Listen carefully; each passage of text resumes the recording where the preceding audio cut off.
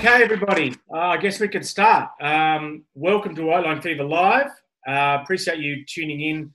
Bit inconsistent, the programs at the moment. They're not on the same week at the same time like they should be, but we'll get there. We'll get there. Don't forget, if you're watching on YouTube, to subscribe and also support the program, patreon.com/White Line Fever. Our guest is a man who's done a lot of things, but he took Wales to the semi-finals of the 1995 and 2000 Rugby League World Cups. Welcome, Clive Griffiths. How are you, Clive? Outstanding, Steve. Outstanding. Good to see your face. Now, what are you up to these days? You're coaching rugby rugby union in Doncaster. You actually look exactly the same. You look exactly the same as the last time I saw you.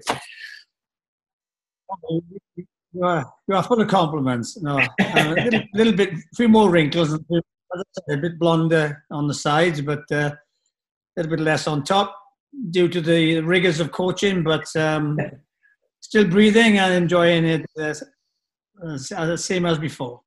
So you're coaching rugby union at Doncaster Knights, right? So how's COVID impacted on that? Well, just to update you on that, I finished at Doncaster in May. It was time to step down after 9 seasons at the club. There was 1 and a gap and an 8. So it was time to step down and move on to other things. But the other things, obviously, with COVID, everything else I had organised post Doncaster, have been put on hold because of COVID. So at the moment, it's trying to keep fit and gardening. Awesome. So you could say I'm on garden leave. Plenty of water for the garden today, although it's just cleared here in London. Now, normally on here we talk about what's in the news and we get very excited about controversies and stuff like that. But I'd rather actually go back to the good old days a little bit in this chat with you because I just been, I spoke to you from my book, Two Tribes, last week, and that was wonderful. We talked about the 1996 Great Britain tour, which is sort of central to the period that is covered in the book. But I wondered if we could go a little bit further back to that great, I guess, the build-up and the aftermath to 1995 World Cup, which was a great moment for Welsh Rugby League with so many great players who changed codes to play rugby league. And the team was revived in 1991 and a 68-0 win over Papua New Guinea in 1991, where Jonathan Davis had a blinder and scored a shed load of points. Do you remember much about that night and the excitement that, that the team was back? It may surprise you, but it seems like it was yesterday. Going back to where I live down in West Wales, and the little village called Penclawdd, which was 8 miles away from Swansea. We played at the Vetch Field, and as a kid, used to go and watch the Swans play there. But to go back, and obviously we got family at the game, and all the hype surrounding the match with the boys coming up from rugby union, and it was we'd watched Papua New Guinea. They played Great Britain in a series before that. A few of the boys who played against them, and we were going to be sort of the launch pad of the tour. Well, it sort of dampened the tour because obviously we gave them such a thumping that, it impacted on the test matches that were about to be played with Great Britain. It also impacted on a number of our boys because they played so well, they got in the Great Britain team. But it was a huge crowd on the night, a fantastic occasion, and we sort of launched rugby league then on that night. And, the sort of momentum continued right up to, as you say, 95. And then obviously the boys went back. Most of the boys went back to rugby union because rugby union went open in 95. And then we had to sort of rebuild and then up to the 2000 World Cup when I finished. But going back to 91, it was a special night, really special. And how was the public reaction? The public seems to have been quite open to a rugby league team. Maybe Welsh Rugby Union not so open. How did you kind of manage to get acceptance from the public and be embraced, so openly as you were? Well, before the game, obviously, we had to sell the game, and and the lads like Jonathan and those lads who were converted, we did a lot of press conferences and PR work down in West Wales, particularly in Swansea. I'd advertise the game as much as possible, and sell it. And, we did quite well for that first game. And as I said, there was a sizable crowd on that night. And of course, the win itself and the manner of the win sort of grabbed the attention of everybody and the excitement for things going forward, because we had some really mouth-watering games scheduled to come up, like New Zealand as well, and then Australia. So it was indeed a sort of a turning point for the Welsh team, which had gone into hibernation for a while, of course. And these boys were incredible. They did everything in their power to make sure it was a success on and off the field. In 1992, you had your first win on French soil in 30 years. And then in 1993, took on the touring New Zealand team. And then in 1994, took on the great 1994 Kangaroos. What are your recollections of those camps and the sort of vibe around those matches? Well, again, sheer excitement, to be honest, Steve, and a great challenge for us all. We'd all converted from rugby union, and here we are being thrust up against the world's best, in their own code by their own right, but they'd been sort of brought up on. Yes, there were a few converts in New Zealand and Australian camps, but predominantly they were in the Australia, where state of origin players, Albany and so forth. And I remember going by, so Quentin Pongia and people like that playing for Stephen Kearney, playing for the Kiwis. They had a damn good side, and we give them a heck of a game at Swansea.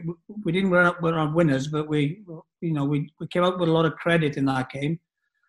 But obviously, I remember the carnage downstairs when we played Australia at Ninian Park. I went down. David Young had got a massive cut over his eye, which required numerous stitches, and John Devereux broke his jaw, a massive collision with Mamaninga.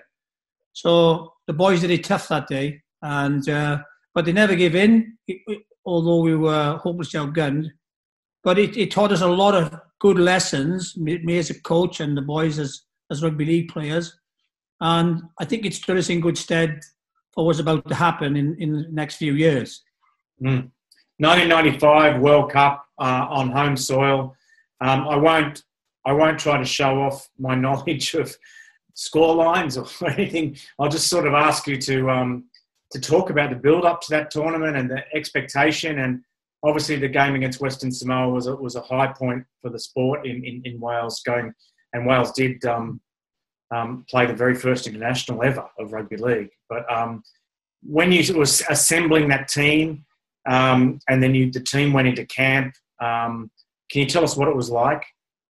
Well, again, sheer excitement, because you can't get much bigger than Rugby League World Cup, and we had been reinforced by a number of what they were termed at the time Anglos, but I've had lots to say about that since those days. We had people like Calvin Skerritt, Neil Cowie, Martin Hall, Richie Ayres, Paul Aitchison come on board. And really, really embraced the whole feeling of Welshness, and fit it in with ease to our group. And they added to us, of course, because of their rugby league nous, but not to detract from the way that the Welsh lads who converted to rugby league played in that tournament, because each and every one of them were immense. What I will tell you about that, Steve, is that we developed a bond and a togetherness, a unity that was second to none. I've never experienced much like it since. It was a camp which was together for a number of weeks, and it was a pretty intense camp because the games came thick and fast, and they were very brutal games as well. But everybody was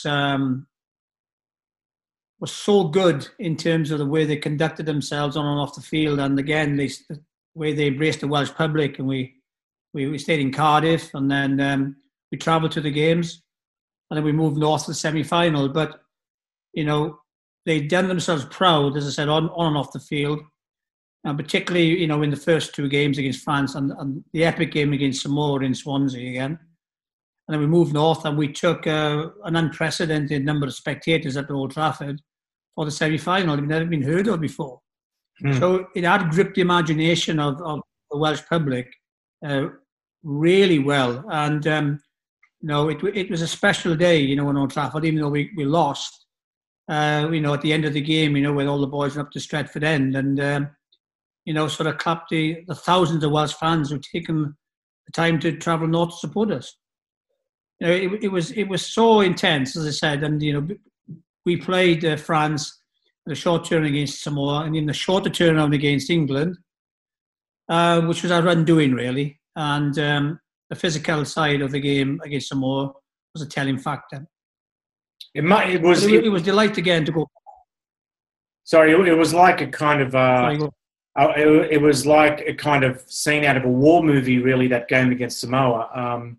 Some of the things that were said before and after. I know Graham Lowe, afterwards, who was a coach of Samoa, was, said it was the toughest game he'd seen.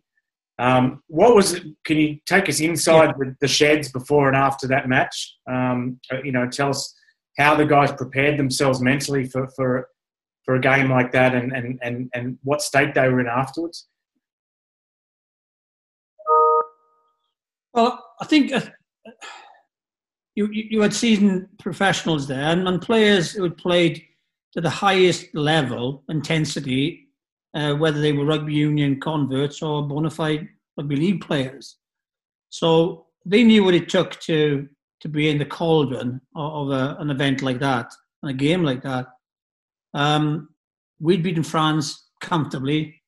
Samoa then absolutely thumped France, and we watched the video, and you got someone like Inga Tinkamala, and it's like Tani Solomona, these huge fellas. John Schuster, the names, Willie Poaching. They had sort of household names in their team, and we knew we had to bring our Class A game. All of us, me as a coach, the management, the players, everybody. We had to be really tight together to bring an intensity and a game plan to the night that would beat them, and it was indeed ferocious. And we just had the 25th anniversary of that tournament, and it's been dialogued quite recently in the Welsh press about it. And everybody that was there that night, like yourself, will never forget the atmosphere, the singing, the standard of play, but the ferociousness of the game and the intensity of the hits, which were unbelievable. Again, going back to West Wales, again was special, but this was even bigger than '91 because this was a World Cup, and in both our games, our pool games, we had the kickoffs delayed because there were so many people who wanted to get in, and indeed, in fact, the veg field was sold out. People locked out in the veg. So again, from '91 to '95, it was gradually building and building and building. Here we were now in this cauldron, and the prospect of a semi-final at Old Trafford against England, which was obviously a great attraction as well. So, yeah, lots of great memories. And after the game, nobody left the ground. So the players, I joined them at the end. We all the management, we did another lap of honour. We went across the big West Bank, and it was you can never forget moments like that, Steve. It oozed Welshness, and it oozed sort of pride, passion, and everything that goes with it. Now, the bottom would fall out because the Super League war basically forced the hand of rugby union. Rugby union went openly professional, as you say. You've got a favourite saying about rugby union players and rugby league players. Do you want to repeat it? It's been used before, and Tony Collins used it in the Code Breakers programme. And was asked. I went back to do a chat at my own school, and I was asked the question: what was the difference between? Well, what have you found the difference between rugby league and rugby union? And I just said rugby league players pay tax. It's as simple as that. So it's been used a few times since then, and yeah, it was just that was one of the things that tickled me pink when people criticised rugby league and so forth. That I obviously experienced what was going on at the time, and in '95, obviously it all changed, and a dramatic effect on the Welsh Rugby League team and the game in general. But the players, in rugby union were well looked after then and didn't turn pro. But in 1996, you went to Wales went to the first ever World Nines, which we still have them every now and then. We had one last year in Sydney. Now that was in Fiji. It was the launch of Super League, and it happened against the backdrop of a court case in Sydney where Super League was subsequently outlawed. We had the ARL driving, Bob Abbott from the ARL riding his bicycle around the island, telling players they couldn't play because they were contracted to the ARL. It's a tournament that's kind of lost in rugby league history. It's a few grainy bits of footage on YouTube, but most people forget it was even played. Terrible weather, and some of the best rugby league talent in the world on a tiny island playing in front of a few hundred people. What are your recollections of the 1996 World Nines in Suva? Recollections first. Martin Hall came with us, and because of that row, he didn't play. He became coach, water carrier a lot. I remember the monsoon weather we had after day one, or it was washed out one of the days, and I had to have, which resulted in the tournament having to be revamped. I remember then the parade going through to Suva, and all the teams lined up, and thousands and thousands of Fijians there lining the streets and give us an outstanding welcome.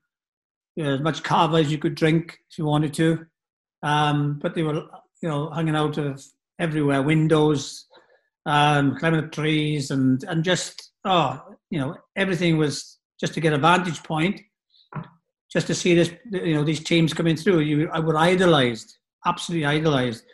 And I remember having a chat with Ricky Stewart on the way through, and it was just a sight to behold, really. Well supported then in the games, but that day was washed out. You never ever thought about what was going to happen, and of course we slipped up against PNG. We lost 10-8 in our pool game, and we went into the second tier tournament, which we won.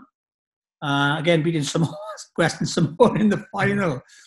And Willie Pochering again was part of that team, and he said, and they wanted to see me again. But they were great. The Samoans they were a cross between, maybe you said before, a cross between Rockwell and Lassie. They rip you to pieces and go for help afterwards. They were that nice after the game. And they were superb sports afterwards, and what was done on the field was soon forgotten. And we had some really, really good times with them off the field. We did with the Kiwis as well, who stayed in the same hotel as us. So the togetherness of the teams and everything that went with it, in the light of what you said was going on off the field, and if it was to come back with the Golden Canoe. There was a sort of won the cup. There was a big boat it was superbly carved, and that's now in the Welsh Hall of Fame. So we came back with something, and it was another sort of landmark for us to as a country to win something. It was a Nines tournament. It was still something prestigious for us to do. Now, 1996, again, the sort of golden period wasn't over.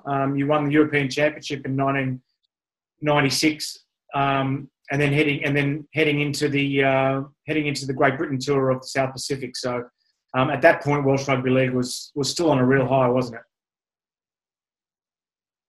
Yeah, it was still right. We'd lost a lot of players, as I said. 96, 95 actually we won the European Championship. Yeah.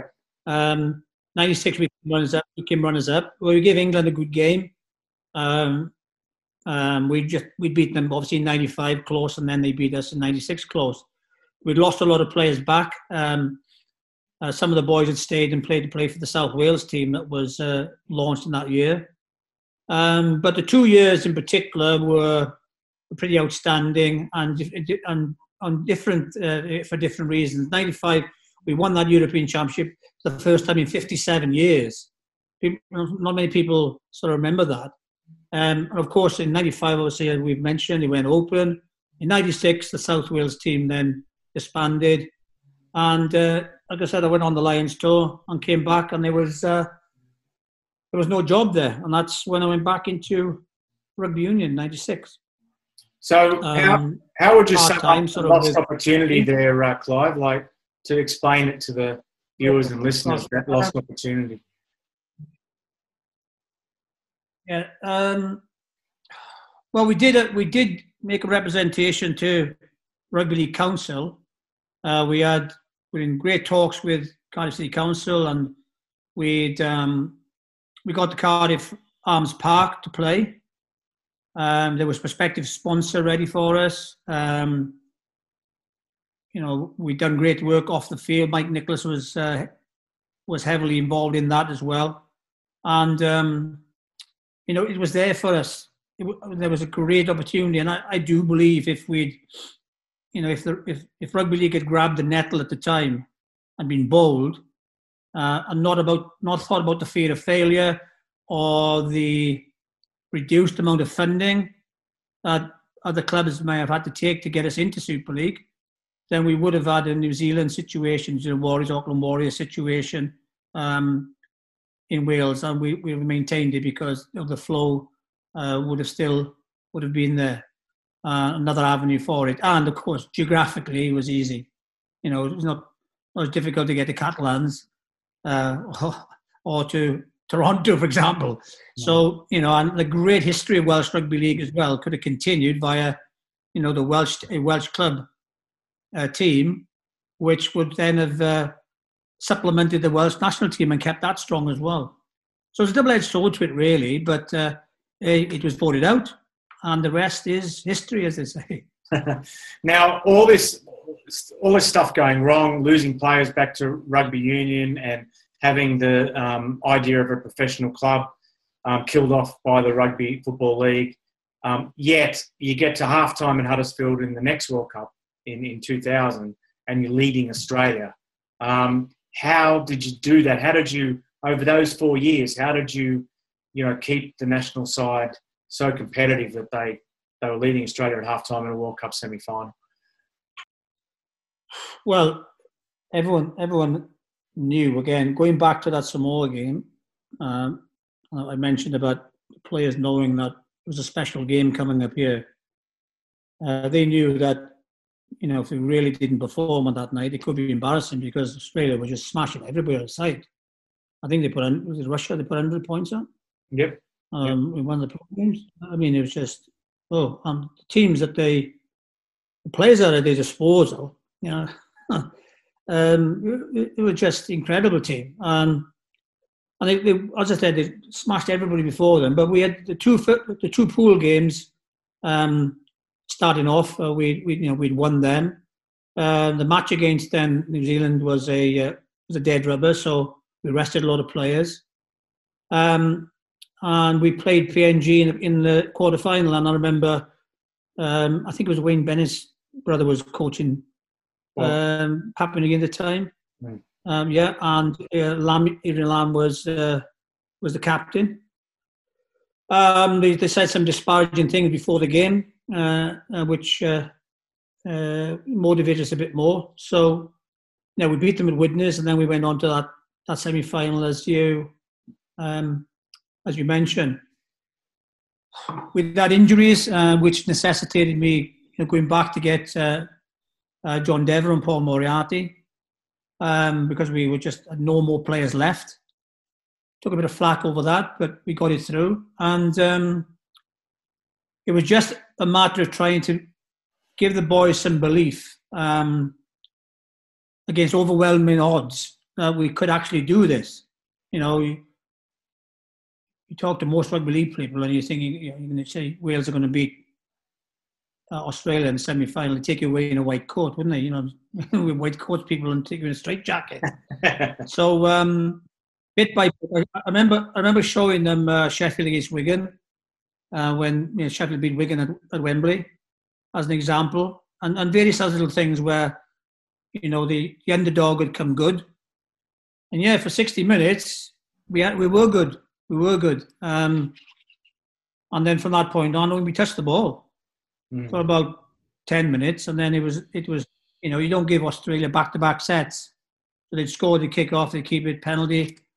We didn't touch the ball because we had penalties against, remember it, and we were constantly in defending, and then eventually the strapping and the injections wore off, and they came through. I remember Matt Fittler had played an outstanding captain's knock that night. He was absolutely outstanding for them. He rallied them, they were again very gracious, to us. They did underestimate us, and they were floundering for 2/3 of the match, Steve. And everything that we'd planned worked. The taking the points, the drop goals, hitting it wide, hitting short sides. Kieran Cunningham was immense that night, as was, Yestin at fullback, Ian Watson at halfback, and Lee Breers. He was mercurial, absolutely mercurial. But the boys, the boys up front, they stuck to their guns, against a star-studded Australian team. And, it was probably not, you don't like going out of a job where you've had so much joy out of over the years. And I had 9 years as head coach of Wales Rugby League. But if I had to go out, it was my last game for Wales as head coach, it was in that manner.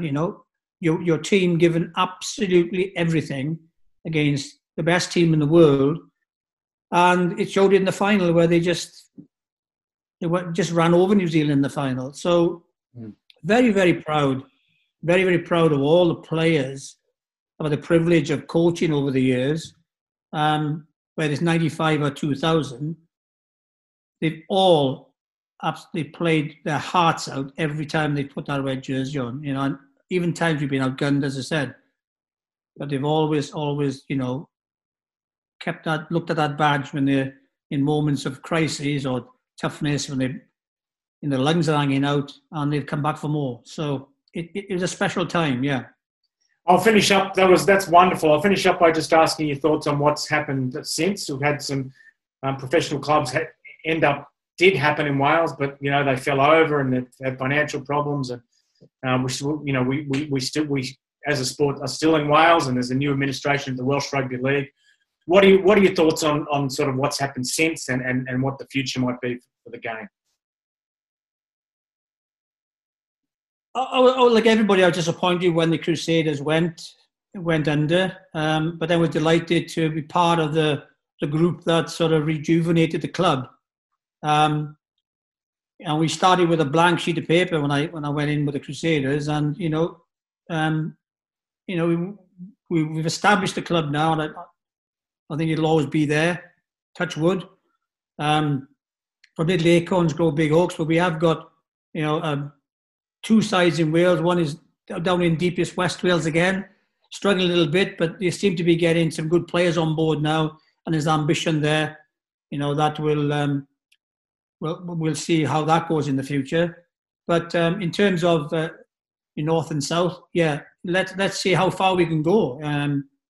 Not every sort of player in rugby union is going to play, regional rugby or even Premiership rugby, and they probably be more suited to rugby league. And if they can earn some an extra living on top of what they're doing already, and why not? Why didn't they give it a go? And there'll be plenty of those around. So there's enough rugby players to keep the conveyor belt going, and them working again like in '95, side by side with players who've been brought up in the game, can only be a good thing. So I think there's plenty of hope. I don't want to see people just throwing the towel on. I think we should persevere with it, and as the Crusaders have done obviously got a new home now. The Crusaders have done, just keep the flag flying in the north and the south, and who knows in the future what will happen if somebody comes along and does what happens at Wrexham Football Club recently. Then you never know. Before we go, is there anything you'd like to promote? Anything you're up to that you'd like people to know about? Well, if you need your garden's landscaping, I'm pretty good at that now, and cutting grass and trimming trees and things like that. I'm still no good lying in and washing up, so don't get me doing that. But no, I was just to, I sort of left Doncaster. I said I needed to step down, and I think it was time for both of us to part our ways. A long time up there, and outstanding people in Doncaster and an outstanding rugby club. It was time to move on and let some fresh blood go on. As I said, I intended to take a step back, which I have done. And I'm just looking forward now. The batteries have been recharged, Steve, and I'm ready to get the tracksuit back on again and get out there and have a crack with the boys again and get some coaching done and get some matches back on the weekend, which is the end product of what you do in the week, and where all the excitement starts, and that's what we play the game for. So that's all I'm doing at the moment, is waiting, like a lot of people, for this cloud to lift and get back to some sort of normality in the months ahead. You know, it's still a long haul ahead of us, and you know, I just hope our NHS will be in, well, angels, haven't they? I just hope our NHS is not overrun, and you know, people stay safe and stay sensible. But just to wish everybody, stay safe. That's all. I'm sure rugby league. Yourself, of course. I'm sure you don't miss rugby league and rugby union as much as they miss you, Clive, and you'll be back with a vengeance next year. Thanks for helping. Thanks for helping with the book last week, and thanks for coming on this week. Thank you, Clive.